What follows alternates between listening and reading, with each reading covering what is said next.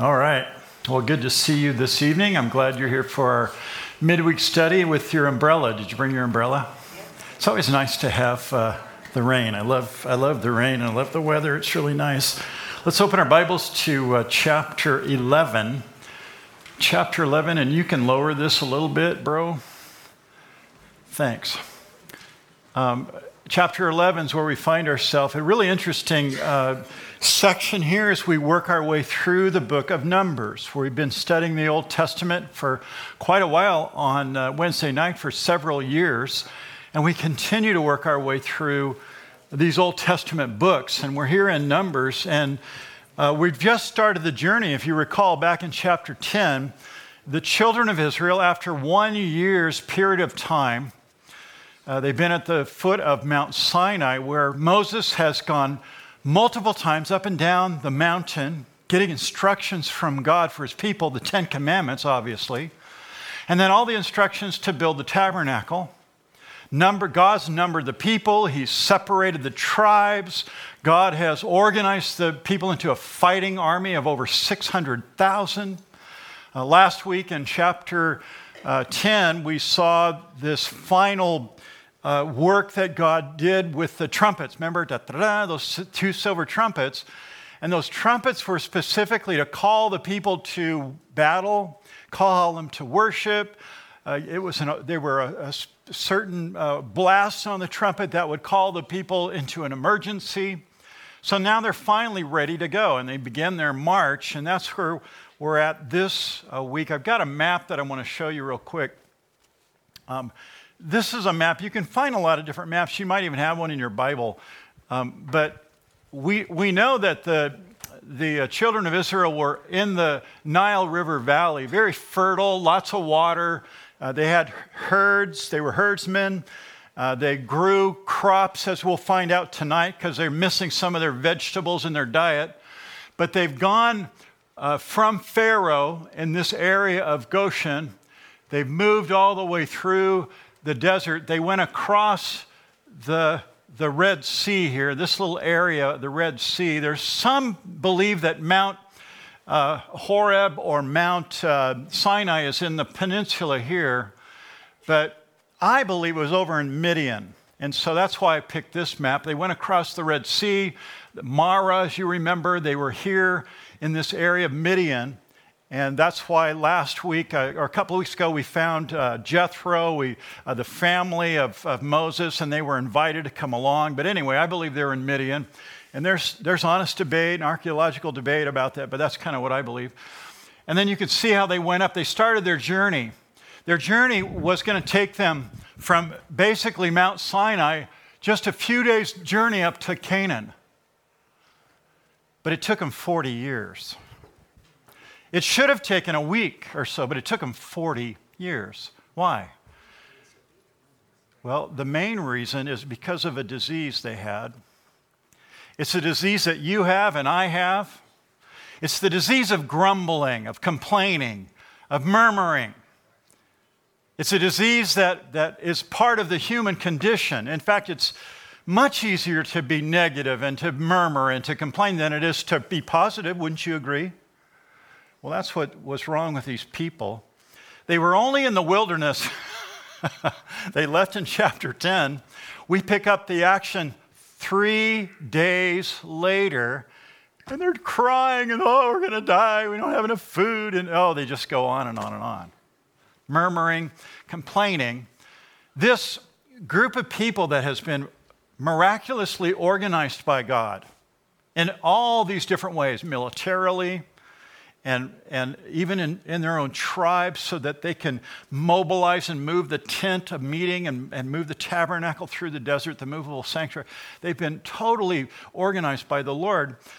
The pillar of fire, they have the presence of God, the cloud by day, and yet they start murmuring 3 days in to their journey.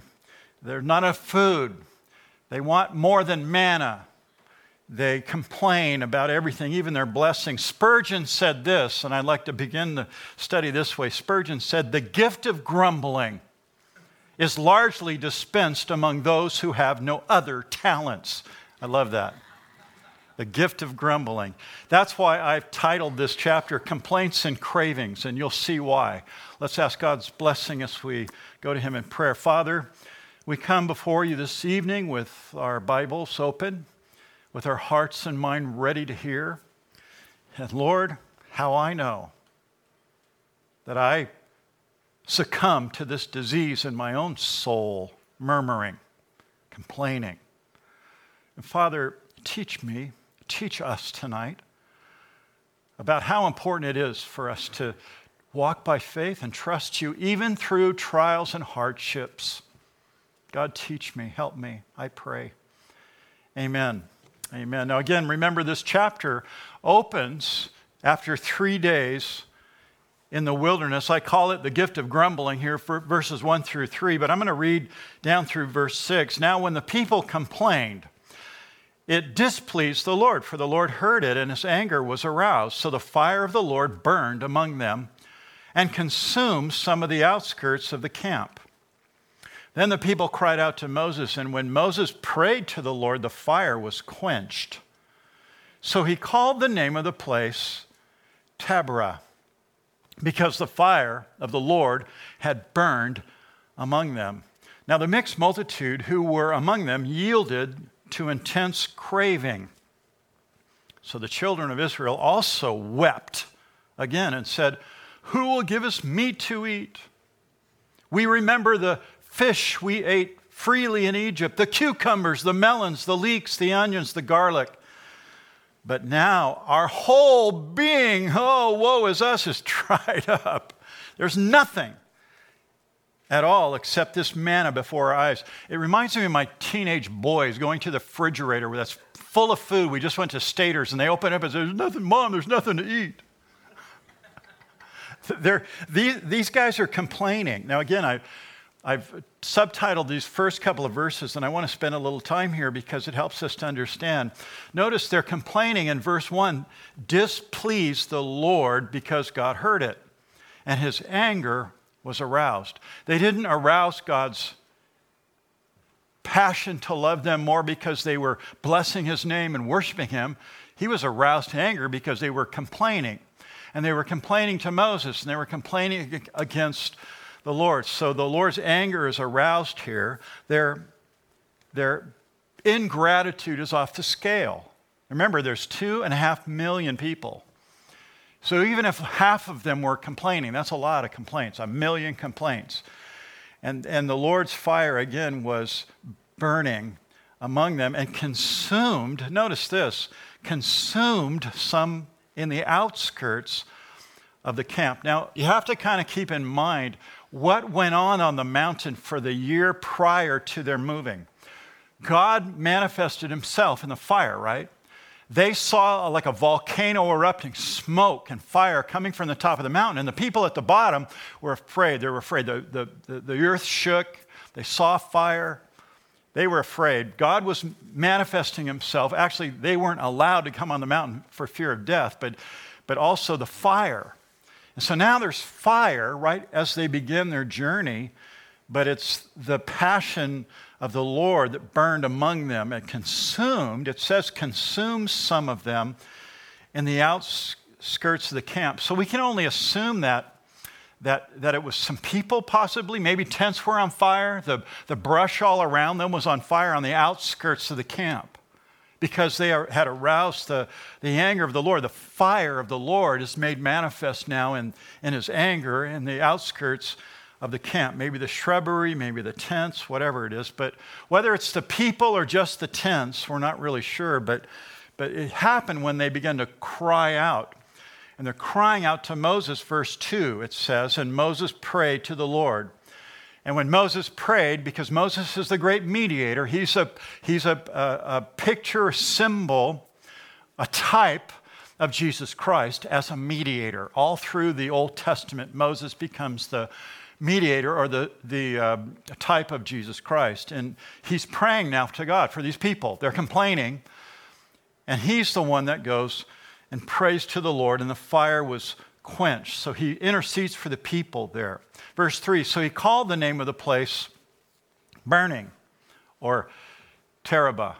which means burning there because the fire of the Lord had burnt among them. Again, it just is a reminder of God's judgment. Here's God's judgment on these people. Now, they've grown a lot. They were for 400 years under the bondage. They were slaves. They had seen and probably participated in idol worship in Egypt. Off the scale. Remember, the 10 plagues, when you study them, if you want to go back and study them in the book of Exodus, every one of the plagues was against one of the gods of Egypt. The Egyptians were idolaters, man. They worshiped everything. Sun, moon, stars, animals, locusts. Remember, the different plagues were against the different gods of Egypt. So these people, they're now being judged because they're growing in the Lord. They've got a little more trust in the Lord. They built the tabernacle. They're doing well, but they still have a long way to go. So God is growing them and establishing them and helping them to mature. And as I read that and think about that, I think about how long it's taken me to mature and how far I need to go. As a believer, you should be growing every day, every year. Every year should be sweeter than the year before. You should have more faith. You should know more about the Bible. You should have more Bible verses memorized. You should trust the Lord more and more as you grow in the Lord. And God is going to grow these people. That's what He's been doing in their lives. He's growing them, and they fail the test here, so He judges them because of their complaints, because of their murmuring and their complaining hearts. Again, at the end of chapter 10, we see this prayer. You can look at it there. It's just the last 2 verses of chapter 10 where there's this prayer. God gives this prayer to Moses, and before they start the journey, there's a prayer. When they end the journey for the day or the period of time, 3 days or however long their march would be, Moses ends the prayer, "Return to your tabernacle, O God, and protect the camp." So you have this prayer of Moses there at the end of chapter 10. And then here in chapter 11, even though the people have the cloud of fire, they have this great cloud to protect them in the daytime and the fire to lead them at night and protect them at night, they're already complaining. They just forget it all in just a few days. So they've got a long way to go in their growth and their walk of faith. These Israelites really sound like a bunch of kids in the back of your car. I have 5 children, and we took some family vacations. You know, you get in the car with some kids. We're on our way we went to Bryce, we went to Zion with the kids camping. We're on our way to Utah. We're not even through the Cone Pass, and what are the kids saying in the back? Dad, are we there yet? You know, when can we get out? We have to go to the bathroom, whatever. 5 kids in the car. It was always good, though. Great memories, wonderful time. But these people are complaining. They've only been on the journey 3 days, and they're complaining about everything. My feet hurt. Jeremiah hit me, whatever it might be. They're complaining. They're murmuring about being in the desert there. They're complaining about everything. Like I said earlier, it's a disease with us. It's part of the human condition to complain and murmur. And it's interesting here because while we might say, you know, how could they turn so quickly on God and His providence and His care? He's already shown them. He's been with them for a year. But we do it all the time. God provides our needs, and we do it all the time. Something happens, and we instantly forget God's providence and His care and His sovereignty. We do it all the time. As I studied these passages, boy, my mouth was stopped over and over. I thought, what a bunch of jerks. And I thought, oh, Lord, I've done that. Remember last week how I ended the Bible study talking about how these were promised land people, and that you and I are promised land people. We're promised our voyage or our journey, our march in this world as soldiers of Christ is to the promised land. Where is it? Where is it? Heaven.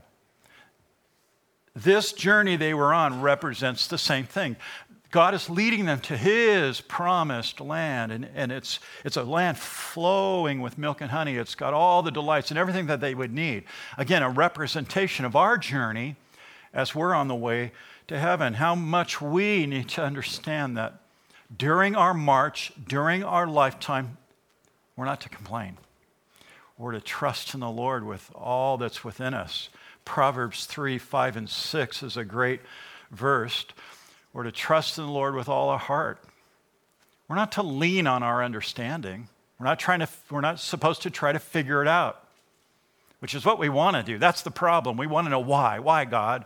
We want to try to figure out our financial problem, our marriage issue, our relationship issues. We try to figure it out instead of trusting, just taking our hands up and say, Lord, I don't get it, but I love you. And whatever you choose for me, I'm going to go through it and keep my chin up and keep my eyes on you. And that's really what these people are learning. They haven't learned it yet. It's something that we are learning as well. Paul told the Philippian believers in Philippians 2, he said, do all things without grumbling or disputing. Wait, let's look at that again. Do all things without grumbling or disputing. Now don't raise your hand, but do you do that? Boy, it's hard, isn't it?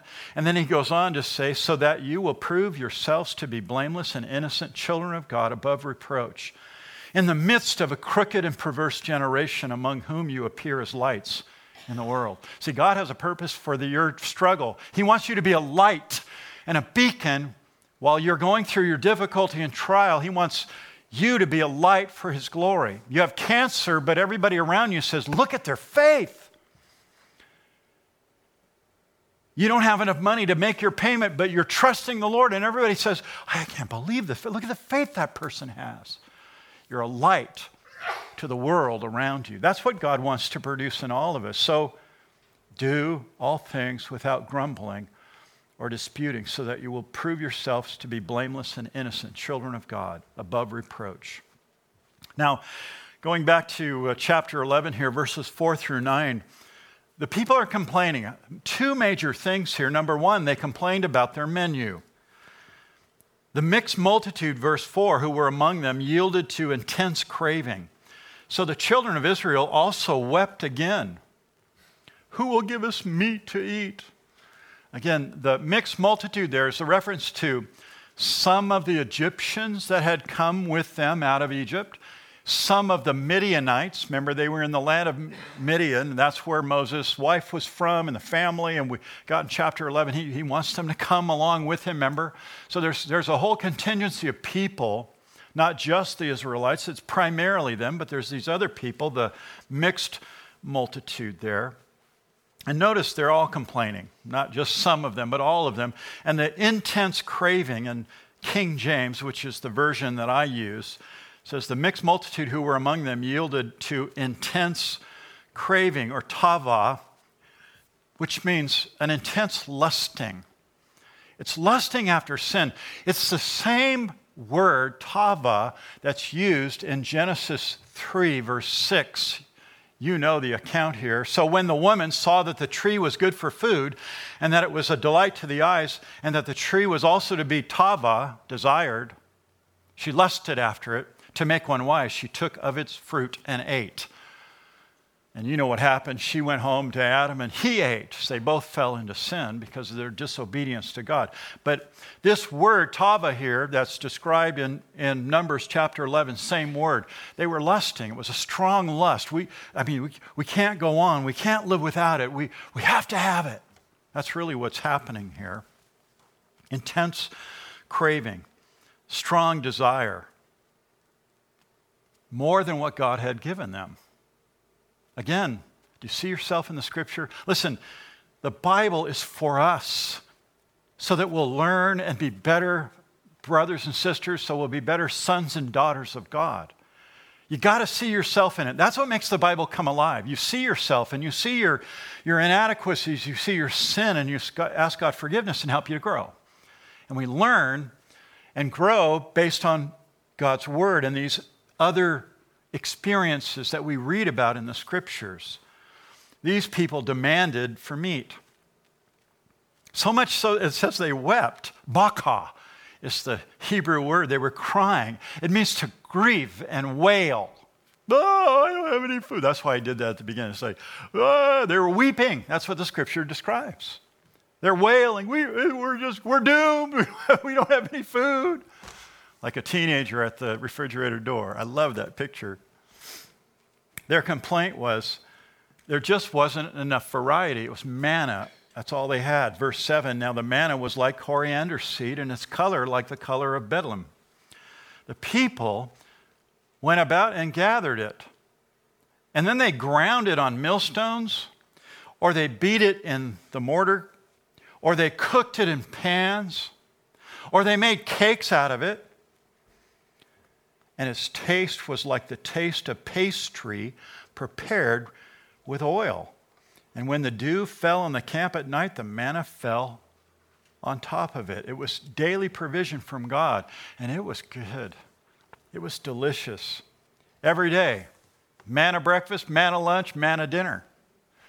Everything that they had was manna. J. Vernon McGee in his commentary, I love to listen to Jay on my drive to work on Wednesday mornings. Esther and I listened to him today. And he said, well, my friends, Moses' wife, she had a cookbook with 1,000 ways to make manna. You can just imagine that. But it didn't matter how creative you were, and Moses gives these 4 examples of how they would prepare manna in all these different ways. It really didn't matter. To them, it was just manna. Manna bread, manna cakes, manna loaf, manna soup, whatever they made.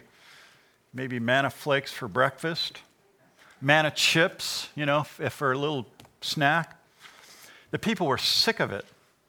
And they started to remember the good old days when they lived in the Nile River Valley where there was lots of water and lots of fish, lots of meat. They ate lots and lots of fish. That was their diet. Plus their animals, they were herdsmen. So they ate all this. Now they're in the desert, they're vegans. They can't stand it. That I can understand. And all they have is manna to eat. Again, we remember the fish, verse 5, we ate freely in Egypt, the cucumbers, the melons, the leeks, the onions, and the garlic. But now our whole being is dried up. There's nothing in the fridge, Mom. Love that. Truth is, if you just take a moment right now and go into memory lane and remember who you were in high school, the haircut, the clothes, the way you felt inadequate, and you didn't want the teacher even to mention your name. My first name is Donald, and I was known that way. In fact, every once in a while somebody walks in the church and say, "Hi, Donald," and I'll go, "Hi," because I went by Donald, because that's what's on your register, when you go to school. And the first day of school, they name your name, your first name. And I was never brave enough to say, "Teacher, could you call me Lee?" So I just went by Donald. And then all the ducks and all the things were added to your name like they do, in high school. But we remember being in high school and feeling so inadequate. I just know that these people now are thinking about all the things they had in the good old days. But when I remember the good old days, they weren't all that good. I mean, there's some good things there. I didn't have to work for a living, because my dad did. But that was the only good thing. I didn't have freedoms like I have now. And so these people are remembering the good old days, and they start complaining. Complaining is really a lack of appreciation for God and His providence, and God and His provision for you. When you start complaining, you're complaining against God. You need to be very careful about that. Complaining it really shows a lack of faith in God to provide. This is where God's been working in my life. I'll be perfectly honest. There's some things and issues that I'm just, and I struggle with them, and I complain about them, and I can't do anything about it. It's a mountain. Remember, we learned about that in Mark. Jesus said, just speak to that mountain, and you can move it. Meaning, He didn't really mean a real mountain, but the mountain, the obstacle in your life. And if you're walking by faith and trusting in God, God will move the mountain in His time for His glory and for your good. But complaining, it's a lack of faith. Complaining focuses ourselves on the problems rather than God's solution. Hebrews 12, I've been reading that every day, every morning I'm reading this chapter. And God's using it in my life. But notice here in verse 11, now no chastening seems to be joyful for the present, but painful. Nevertheless, afterwards it yields peaceable fruit of righteousness to those who are trained by it. God has training. Some of the things in our life, when God says no, or God allows the pain in some way, physical, financial, marital, relational, that pain has a purpose behind it. God has a plan. Not in every situation, but God can use pain to train those he loves. These people, in Numbers chapter 11, their menu was boring, so they were complaining. They didn't have any meat. It was manna, manna, manna. That's all they had. And so they started complaining again to the Lord. And they brought their complaints to Moses. And here's the second thing that we see in this section. It's Moses begins to complain. Look at verse 10. Then Moses heard the people weeping throughout their families, everyone at the door of his tent, and the anger of the Lord was greatly aroused. Moses also was displeased. Again, the people came right to the door of Moses' tent. They didn't complain from afar. They knew who the boss was. They came right to his tent, and they started to complain to him. And he almost seems caught off guard here for just a moment when you read this. It seems like he's surprised. But then he joins in with a whining. That's what happens. It says in verse 11, so Moses said, Lord, why? Why have you afflicted your servant? And why have I not found favor in your sight that you've laid the burden of all these people on me? Why, Lord? I mean, think about that question. Why did you give me this wife or husband? Why did you give me this job, oh Lord? Why do I have this financial difficulty? Why? You're complaining. Moses is obviously complaining here. Whenever we're in a trial, we ask those questions. Moses basically is saying, Lord, I'm serving you. I've been to church twice this week, and I've gone every Sunday this month. Lord, I've read the Bible. I've tithed of my income. Lord, why? Why is this happening? Now, when we read the story, we've discovered that God is not punishing Moses he's not doing this. This all comes from these people. God isn't doing anything. God's mad at the people for their unfaithfulness and their grumbling and their murmuring. That's why his anger is aroused. We've seen that twice so far in this text. But God does allow the complaints to get to Moses, his servant, for the same reason he allows trials into our lives, to get us to overcome, to get us to trust him. Moses is the leader, and now it's time for Moses to lead in this area, and he's failing. Because, I feel sorry for Moses. 2 million people complaining? Brother. My family is only a few people. Well, we complain about each other sometimes. You know that. Our church is not that big. I thank God we don't have complainers. You guys don't complain. I'm thankful for that. I'm very grateful for that. I don't hear a lot of complaints. Just don't let that start tonight just because I said that, okay?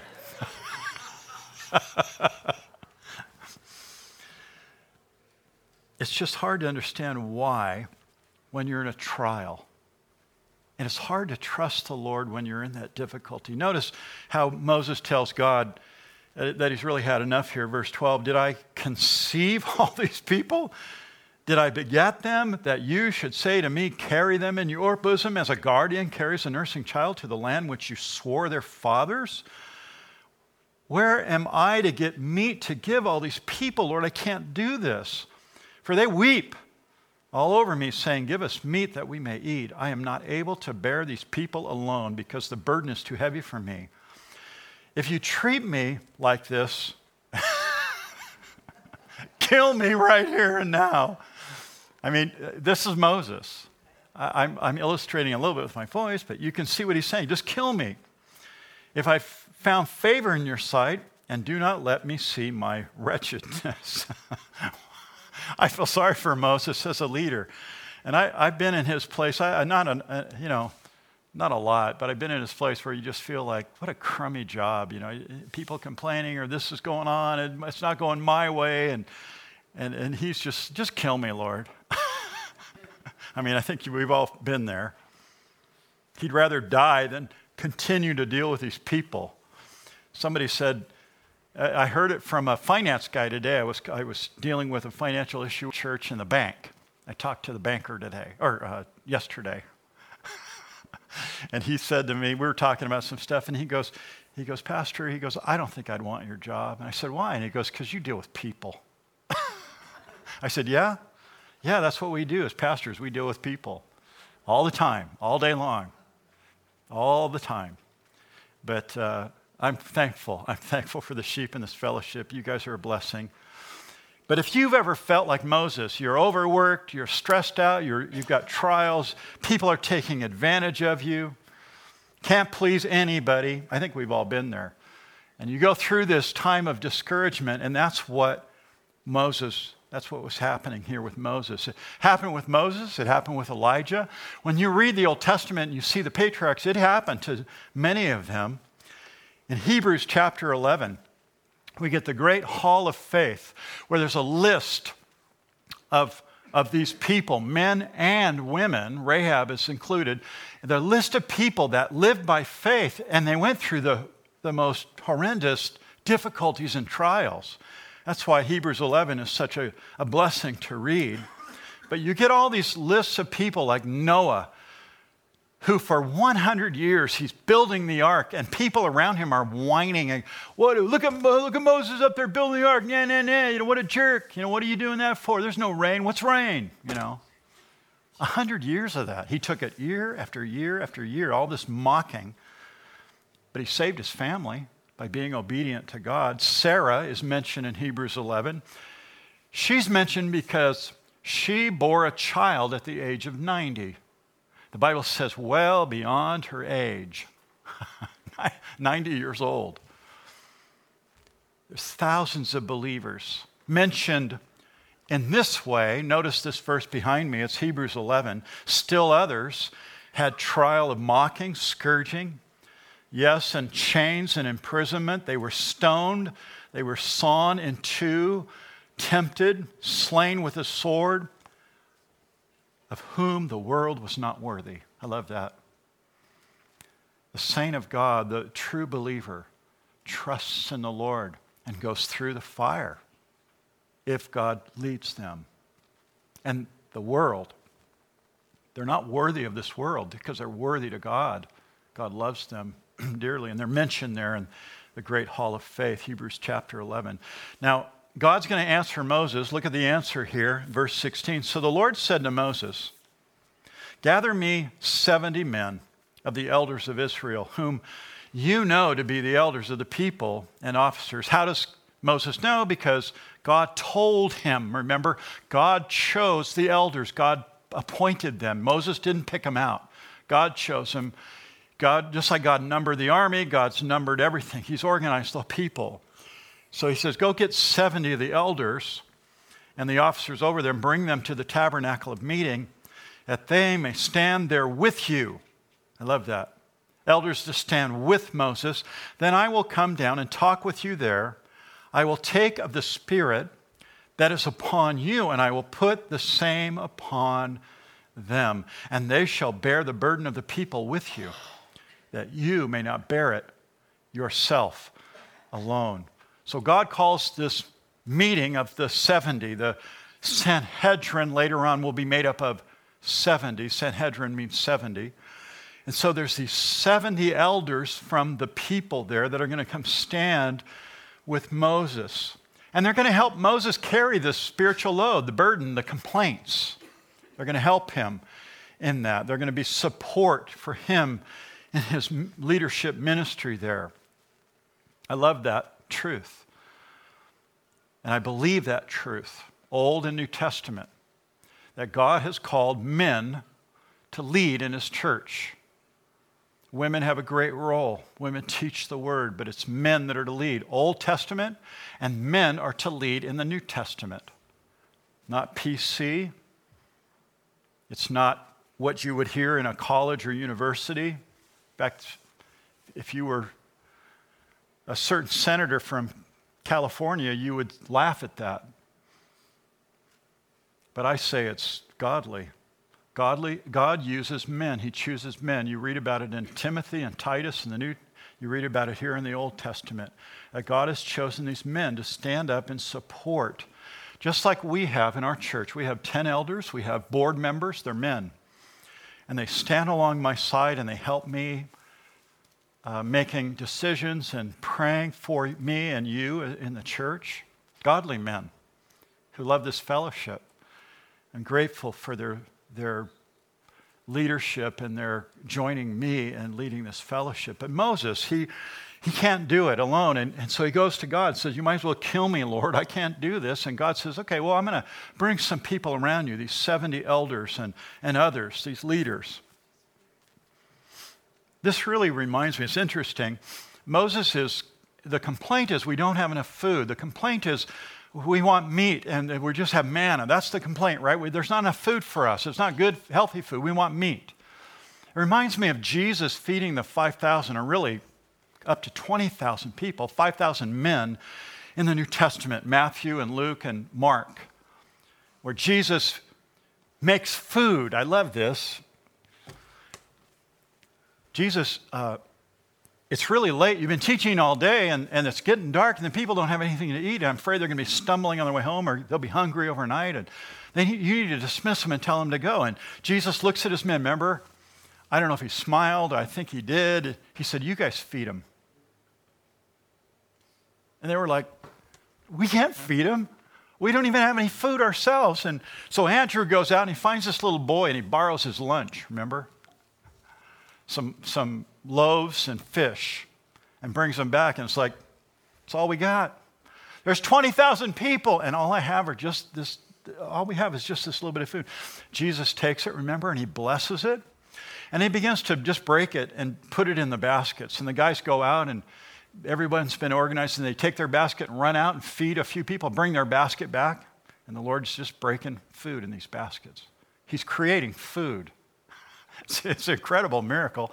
And at the end of it, they bring back baskets full of the remnants. That's how much food God creates. It's a beautiful illustration of how God meets this great need of the people. Here in Numbers 11, Moses knows it's impossible to feed these people. I can't do this on my own. But he's forgotten. He's complaining, just kill me, Lord. He's forgotten the faithfulness of God. He's forgotten the power of God. And I think, again, in making application to you and I think sometimes we forget the power of God. The mountain becomes too big. The financial burden becomes too great. The relational problem becomes insurmountable, and we forget the grace or the power and the greatness of God. We just need to trust in the Lord with all our heart. We need to put our faith back in God, instead of ourself and our own way to try to work it out financially or however. So it's interesting here. God promises now to provide, verse 18. You shall say to the people, Moses, you got this group of elders. I've put them around to support you and encourage you. So now say to the people, consecrate yourself for tomorrow. You shall eat meat. Go tell them that. For you have wept in the hearing of the Lord, saying, who will give us meat to eat? For it was well with us in Egypt. See, God is saying, this is what you just told me. Didn't have enough food to eat because it was better in Egypt. Okay? You want meat? Therefore the Lord will give you meat, and you shall eat. Verse 19, you shall eat not 1 day, nor 2 days, nor 5, nor 10, nor 20, but for the whole month, until it comes out of your nostrils and becomes loathsome to you, because you have despised the Lord who is among you, and have wept before him, saying, why did we ever come out of Egypt? Just a reminder here, by the way, be careful what you ask the Lord for. Because he might just give it to you. Be careful what you ask the Lord for. These people were complaining and they're whining and they're grumbling about the meat. They didn't have enough to eat. And now they're going to get plenty of it. Verse 21, and Moses said, the people whom I am among are 600,000 men on foot. He's talking about the soldiers. Yet you've said, I will give them meat that they may eat for a whole month. Shall This is Moses. He's still not on the same wavelength with God and his divinity here, and his ability. Shall flocks and herds be slaughtered for them to provide enough for them? Or shall all the fish of the sea be gathered together for them to provide enough for them? Moses says, you can't even do that, Lord. There's not enough fish in the sea to feed all these people. Verse 23, and the Lord said to Moses, has the Lord's arm been shortened? Now you shall see whether what I say will happen to you or not. I love that. I love God's response. Am I not strong or powerful enough in your mind, Moses? Or even better tonight, do I not have the power to meet your marital need, to meet your financial need, to meet your relational need? Do I not have the power to do that? O ye of little faith? Listen, Christian, this should be an encouragement to you. God can do it, or you can't. God can make a way when you can't make a way.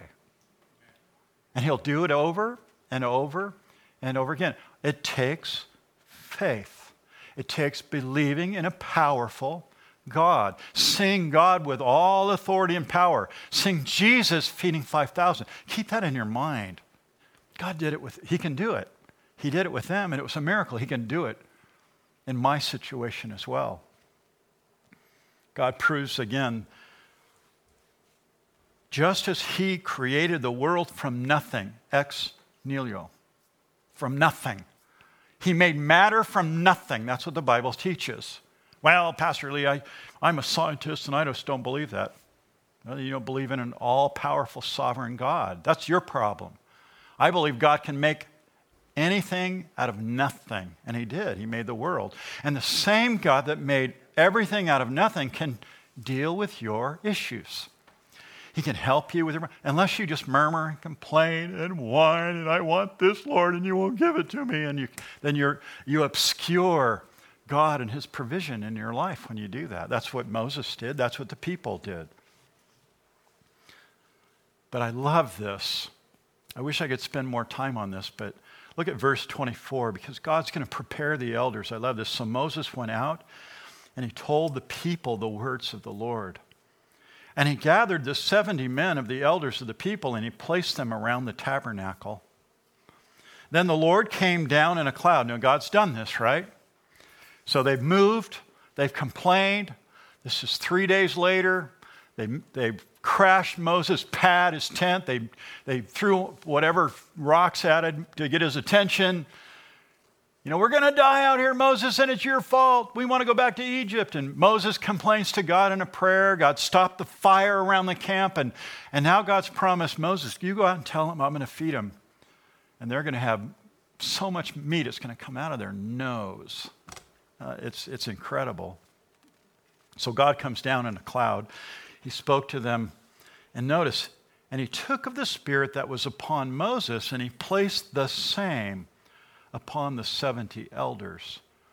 And it happened when the Spirit rested upon them that they prophesied, although they never did so again. So this one time where the Spirit that was leading Moses, that gave him the ability to climb the mountain, the boldness to go before the Lord, the burning bush, the fiery mountain, the shaking mountain, it gave him the courage to do that.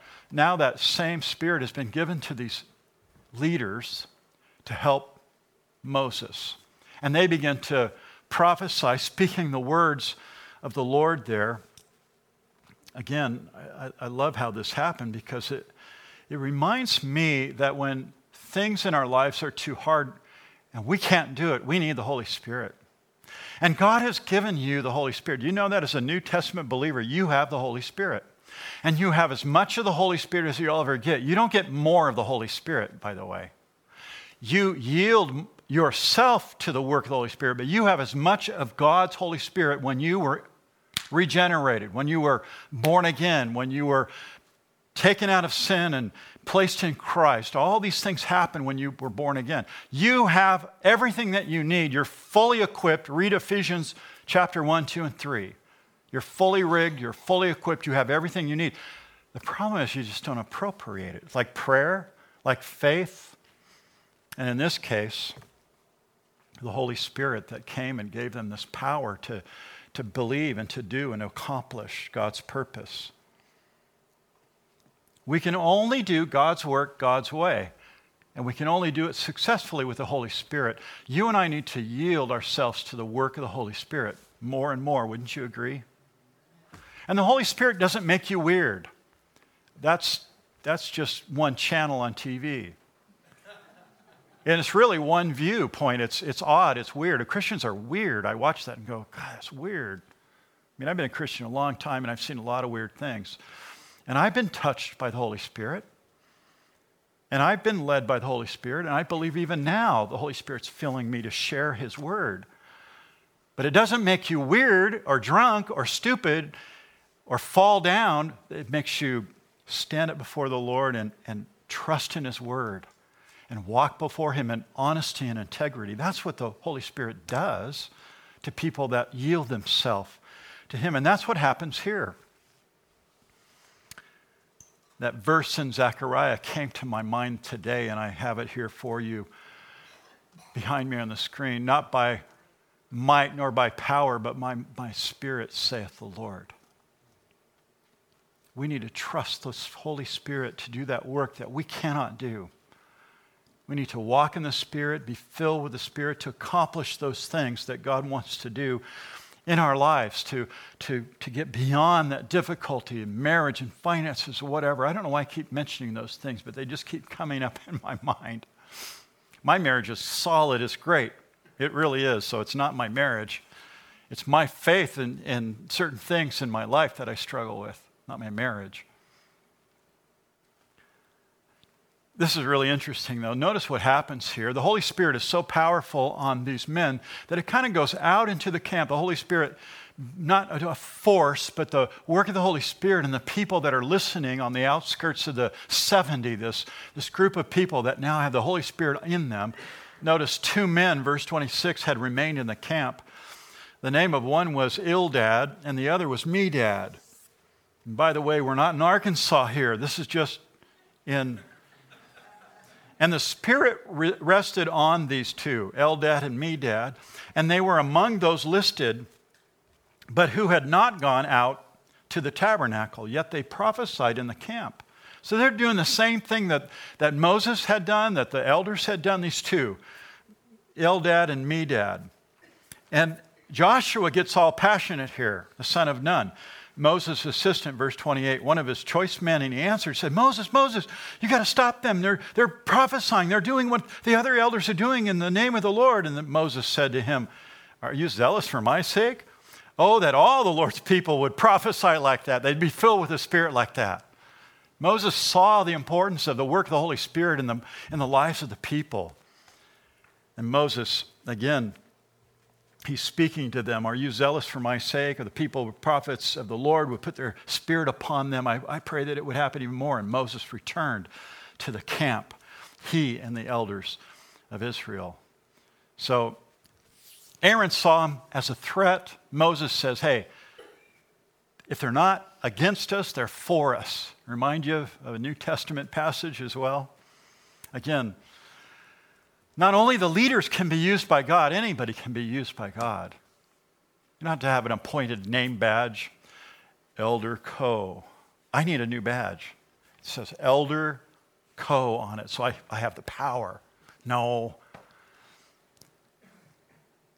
What I need to do is be filled with the Spirit of God and be humble and bear fruit for His kingdom. Now, as Moses, again, and the elders, they return to camp, and the sky becomes dark. But it's not darkness of clouds. It's not darkness of the sun going down. This is a different kind of darkness. I call it the low and slow quail. Now a wind, verse 31, went out from the Lord and brought a cloud of quail from the sea and left them fluttering near the camp. So think of an injured bird on the ground, blah, blah, blah, or flying really low. There's something there. It's fluttering. And there's so many of them that it's a wind from the Lord. There's a cloud of birds. It's insane. There's so many of them.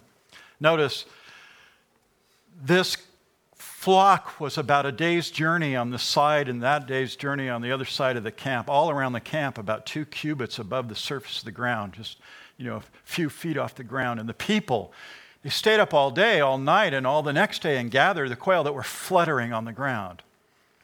And he who gathered the least gathered 10 homers, and they spread them out for themselves all around the camp. Again, God has brought them meat. This is a miracle.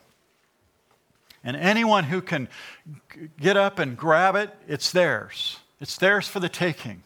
Anybody can go out. The young, the old, doesn't matter. And the very least, it says, gathers these 10 omars. An omar was considered a camel load full. So whatever you could load on the back of a camel, 80 pounds, 100 pounds, I don't know, 150 pounds, that's an omar. So the least of them gathered 10 omars of these quail. It's a lot of meat. 10 camel loads of meat for the least there. Can you see how God is miraculously providing for every need they ever had? They complain, they ask, and God just, they get a pile of quail, all of them. Ephesians 3, verse 20 says this, "Now to him who is able to do exceedingly abundantly above all who ask or think." When was the last time you went to the Lord with that kind of faithful request? Believing that God could meet your need exceedingly and abundantly, 10 camel loads of meat. Do you believe that God can do that and meet your need maritally, financially, even for a job, but whatever it might be? It's quite an object lesson when you really look at it and see it. When life gets demanding, when life gets hard, when you feel overwhelmed, instead of complaining, instead of griping, remember who you are. You are a child of the King. You are a promised land person. You're promised land people. We are. God loves you. God can provide for you. You have to believe it. You have to walk by faith. I love this in closing here in verse 33 through 35. Because some of these people were grumbling instead of thanking God. They're so self-centered and they probably had 30 omars, who knows? They're just selfish. They stuffed themselves to death. Truly, that's what it says, my point, but that's what it says, verse 33. But while the meat was still between their teeth before it was chewed, the wrath of the Lord was aroused against the people, and the Lord struck the people with a very great plague. So he called the name of the place, that's Moses, Kibroth Hattaavah, because there they buried the people who had yielded to craving. From Kibroth Hattaavah, the people moved to Hazeroth and camped at Hazeroth. So they moved away from that place because God judged them. The words there, Kibroth or Kibroth Hattaavah, it means the grave of cravings. The grave of cravings, or the grave of lust. Because the people were so ungrateful. They were just greedy. And because they were greedy, God saw their heart and God judged them because of their greed. And they died. They gorged themselves on quail and they choked on it. It's kind of an interesting plague against them, or interesting judgment against them. Again, another good reason not to complain, murmur, and do all those things so you don't choke on it. I mean, think about that. God wants us to be the promised land people. He has a plan, He has a purpose, and it's our responsibility to trust in Him and follow Him to the promised land. Can you do it? Can you apply the scriptures to yourself tonight instead of just saying, oh, that was just those people, it was Moses, it was those 2 million Hebrews? Can you just for a moment take this, and it's you, it's me, it's marriage, it's finance. We can either complain and grumble about it, or we can trust the Lord, and He can bring us through as promised land people. Let's pray. Father, I thank you for the study tonight and how it's really spoken to my heart.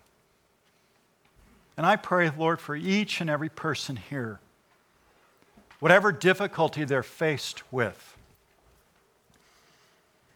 that as your child, as promised land people, that they would walk by faith and trust in you and take their hands off that situation and give it completely to you.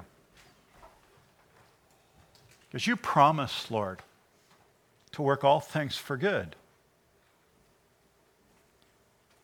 You promised that as we trust in you alone, as we don't lean on our own understanding and we allow you to do your work, that you'll complete it for your glory, for our good. So we thank you and we bless you. Father, bless these your people. Strengthen them in any of these areas. Lord, may we walk away from this place tonight being humbled and grateful for all that you've given us, for much or for little. It's all come from your gracious hand, and we thank you. Make us people that are thankful and grateful and not complainers and grumblers. Lord, help us. And we'll give you thanks and praise. In Jesus' name, amen. Let's stand together.